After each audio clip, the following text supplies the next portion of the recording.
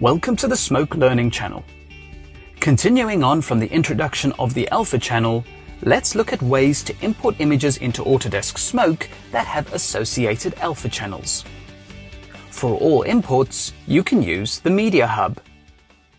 Using the file browser, I have browsed to a folder containing a file with an embedded Alpha. You can see at the bottom right corner of the clip that there is a multi-tag.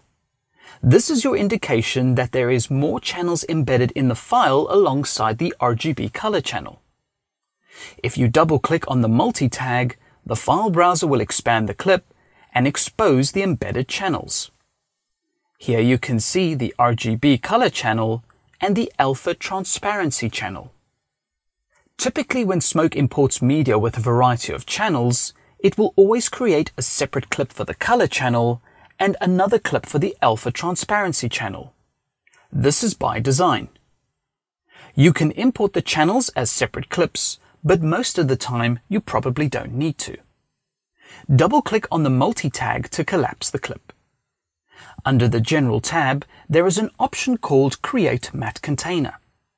This option is on by default, and when you drag the source with an embedded Alpha into the media library, Smoke will create one multi-channel container clip containing the RGB clip and the Alpha clip.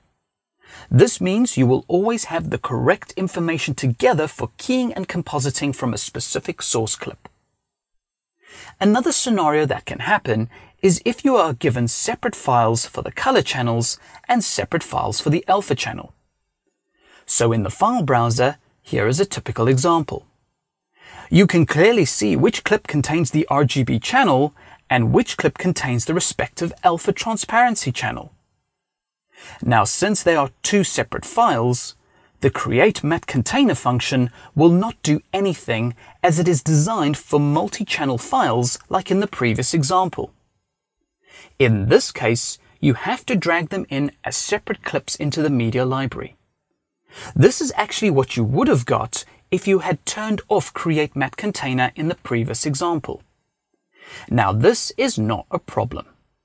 In the context of compositing, you could work with the separate clips, and for certain tasks, Smoke will create the matte container for you. However, if you just want to keep things together, you can still create a matte container after you have imported in your clips. To do this, access your desktop tools, choose the Utilities tab, and you can click Create Matte Container. Just drawing your attention to the options on the right of the screen. The expected inputs is the front clip followed by the matte clip.